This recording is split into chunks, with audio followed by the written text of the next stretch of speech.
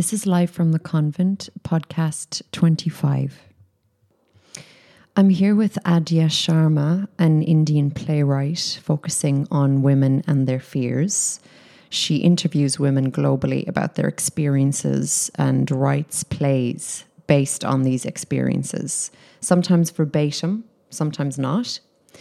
And also joining us, Danté Van Der Merwe.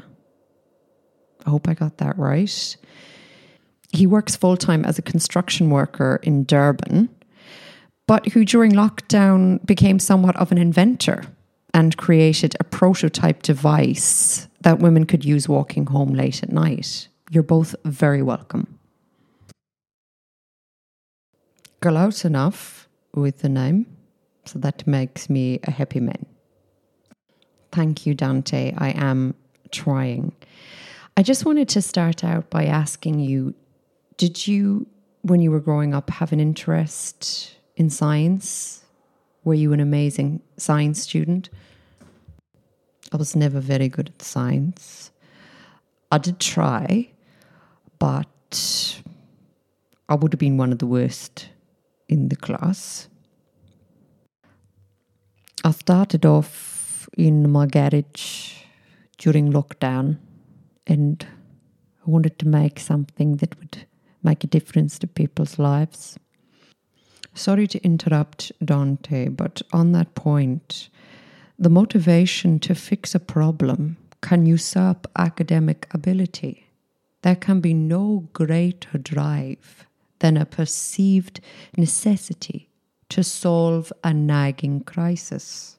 I'm with you on that, Adya. And despite the fact that I am a man, there is a problem. I hear from my sisters and mother and girlfriends. There is the age-old problem of walking alone. It is barely safe. There are two songs actually that women are quite fond of without really drilling down. Why? I'm gonna walk you home. You look so good to me. Ooh, ooh, wee. I saw you walking all alone. That's why I want to walk you home. It sounds like what a wolf would say to Little Red Riding Hood. And there's another song, Who's Gonna Drive You Home? Am I right on that one, Adya? Completely, Danté. Very appealing and very melodic. Yes, there's something very twisted about both of them songs. And I bet if you asked some women, they would say they really like them songs. I know that I like both of them songs, but why? I have to question myself why. Both of these songs were in my head constantly. I couldn't drown them out.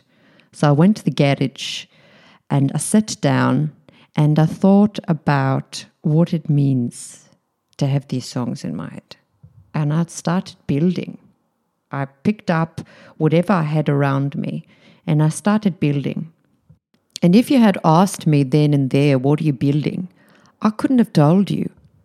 It sounds like you were being led by something outside of yourself. I don't know why I created it, but there was something which told me to create it. I am a very creative person, but I never envisaged I would create something like this. Danté, I feel compelled to say this, but it is a shame that women haven't created this for themselves, but that's not to say I'm not on board with what you have done. I agree, Adya, that is a shame. I wanted to ask you, Danté, what does the device look like and how does it work? And sorry, I don't mean to interrupt the host, but is it quite cumbersome? Because women like to carry around small handbags. Good question, Adya. There are two prototypes. One is like a bum bag that you strap around your waist. And the other is like a watch, but it involves you electrocuting yourself first. That was the first creation. And it would involve somebody very brave to use it. The two devices give your attacker a shock. It's an electric shock. It's just enough for you to get away. Yes, Danté. That is the problem, because essentially what you have designed is a shield rather than it being a weapon. It gives the woman just enough time to get away, but not to kill her attacker, which is very wise and very PC. But what if you are in a place where even when you run, that the attacker has enough time to recover and to recommence the chase? There are many rural, out there places where this would in fact be the case. Adya, I'm actually working on paralyzing, really stunning the assailant. It's a very delicate balance between stunning an aggressor and killing them. So if this is some kind of electric shock, how is it activated? Is it activated when you press a button? And how does it stay charged? How does it stay powered? It's going through the patent process, and I don't want anybody robbing the idea from me.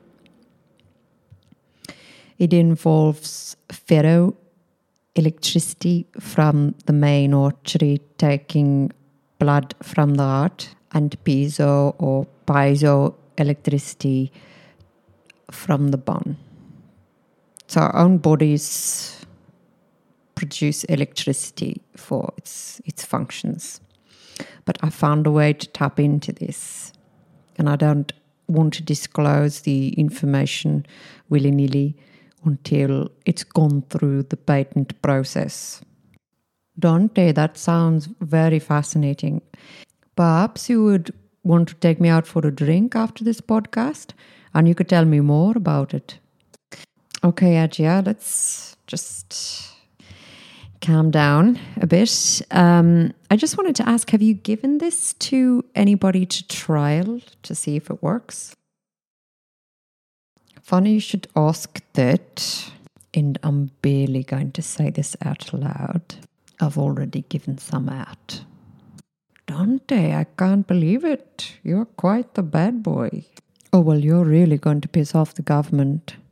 Yeah, I was just thinking, don't you need permission and some very special and specific legislation to be in place to do this? Well, there is the problem of the paperwork. Meanwhile, there are women in danger on the road. I agree, Danté. It is so urgent. I want to know, why is it so hard for women to walk alone? If we wake up in the middle of the night and we have the desire to walk, we can't. We have to stay inside because there are predators all over the city. And that makes me angry, and I know I'm not the only woman who feels this way. If I am walking along a country path and I want to go further, I have to look behind me. I have to factor in that I am not even within a scream of the next human being. So I have to turn back and go back to the house. I don't like living like this. We are no different to the deer being spied on by the lions.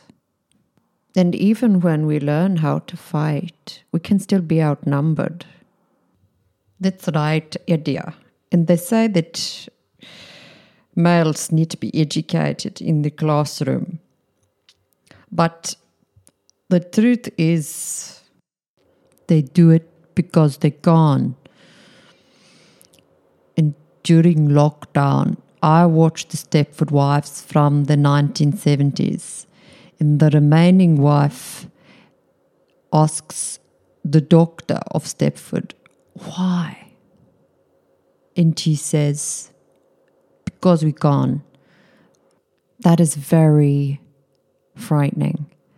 It's also a very simplified and boiled down truth, if it is in fact the truth. But perhaps this is why women always have that fear in the pit of their stomach when they're walking alone at night. Because they know it's because men can. And here's another frightening fact. I read on the FBI website that cancers are actually the most dangerous criminals. And I'm a Cancer in the zodiac. I'm not sure what you're trying to say here. Are you saying that we should be worried about you because you're a Cancer, and that because this information is on the FBI website, that there's a small chance that you're potentially an attacker in your spare time, or that you could potentially become an attacker just because you're slightly predisposed to, because you're a Cancer? Yes, that is correct. Yet that doesn't qualify as an answer to the question. Danté, I thought you might actually want to know, but I am a Capricorn. And Capricorns and Cancers, they are a very good match. Cancers are very passionate. They are very intimate. This is what we Capricorns need. It's another reason to have a coffee together. So again, I'm going to be the cold pail of water on you two. And what we've planned to do is we're going to have Adya put on the belt, and we're going to walk just outside the studio here. And Danté is going to try to attack her. And we'll see just how well this device works. And we have an ambulance on standby just in case. Adya, can you stand up so I can put this on you? Oh yes, Danté, with pleasure. Do you want me to put my hands up for you? Okay, Danté, if you can just put on the belt as quickly as possible. Thanks. Oh, Danté, did you just feel the electricity when you touched me there? Again, this is a prototype, so we've got to be careful. There might be extra electricity going on. So we're just going to make our way outside now. We don't have enough room here in the studio, and we're going to put this to the test. Can I just say now, I don't really want to hurt Danté. I don't know if I can do this. Well, it's important that you do for experimental purposes. And can I ask why? Well, he's not your typical attacker. He's very good looking and very charming.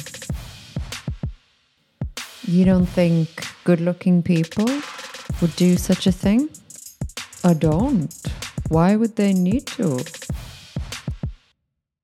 Okay, so we're just outside now, and Adya has all of the equipment on. And as I understand it, Danté, you need to wear a rubber coat underneath the belt. And this has to be done even in the hottest of weather, like, for example, where both of you live. That is correct. And that rubber coat, that will save your life.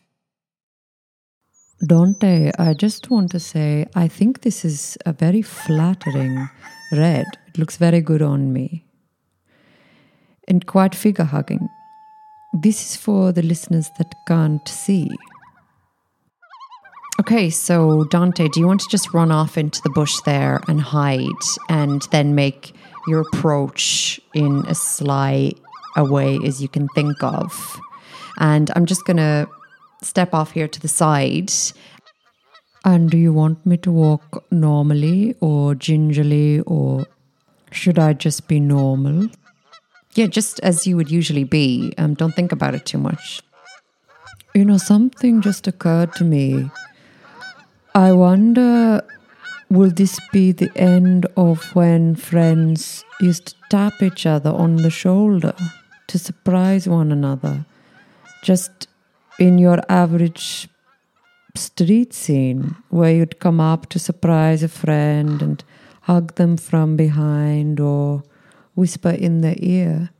So if they're wearing this belt, they could be blown to kingdom come. Am I right? Hold on, let me just ask Danté. That's a good question, actually. He's over there behind the bush. Danté, did you just hear Adya's question there? Is that the case? Will friends be able to surprise one another by tapping on each other's shoulders? I'm afraid that's correct. I'm in killer mode now, so I can't do the interview normally at this point, but in a little while. Sorry, I didn't realize you were such a method actor, but as you were. Okay, Adya, start walking down the road and let's get this started. Okay, I am walking down the road, minding my own business. Yeah, Adya, we don't need that commentary. Just walk. Thanks. Okay, so Adya has just started walking down the road and very casually, very naturally. So I must commend her on that. And slowly we're seeing Danté emerge from behind the bush. Now he's joined the path that she's on, and he's starting to increase his pace, and he's not so far away from his target, and she doesn't hear him. He's quite cat-like, very impressive.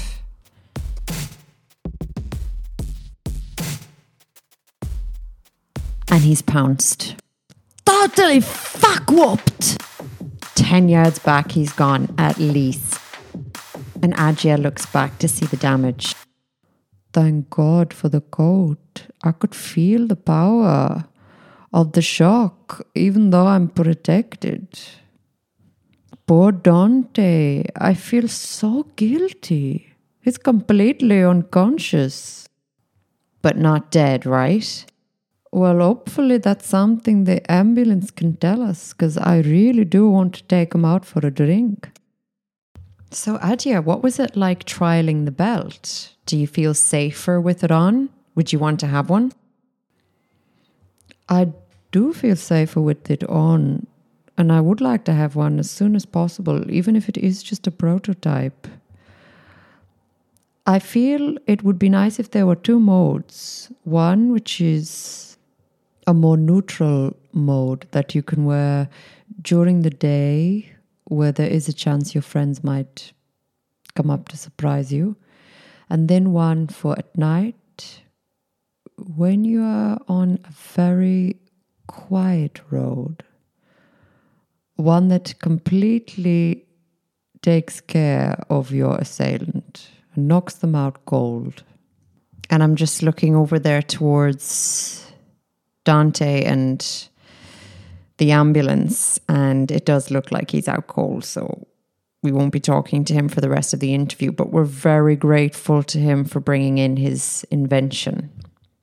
Danté mentioned to me before the interview that he's called his invention the KO Enforcer. That's a really catchy name. I'm liking that. Oh, hold on. He's actually getting up off the stretcher and he's walking towards us. So it seems he's okay. I just wanted to come back. I've electrocuted myself maybe about 100 times in the last 3 weeks. And I wanted to thank you for letting me maybe advertise the KO Enforcer. But I just wanted to mention, Danté, I don't know if it's actually a very good idea to name this, or to even, if you can say, advertise such a thing. They always talk about the weapons they're developing, the military and armies all around the world. And I think for the female army, we should keep any weapons or any shields incredibly private. Because why would you want your enemy to know? It's like in the James Bond books or in James Bond films. When there is one, I think it is Q who invents the weapons for Bond, and he takes them into the room, and it's very private. And I feel like it should be like this for women. Our weapons should be private, and only the assailant should find out at the very last minute, because otherwise counter weapons can be developed, or ways around our weapons can be developed. Danté, for example, if the assailant wore a rubber coat, could he avoid the electric shock? That could entirely be possible. I also wanted to mention, in reaction to my device, some of the people I have shown it to, one or two ex-attackers, they have developed an affinity for electric fences. Another guard seeking, instead of women, electric fences. Very unusual behavior. Oh wow, I am so curious to learn more about this. And I think maybe Adya's suggestion about going to the pub or the cafe is quite good. So I'm going to accompany you two. And that is the end of the podcast. Thank you very much.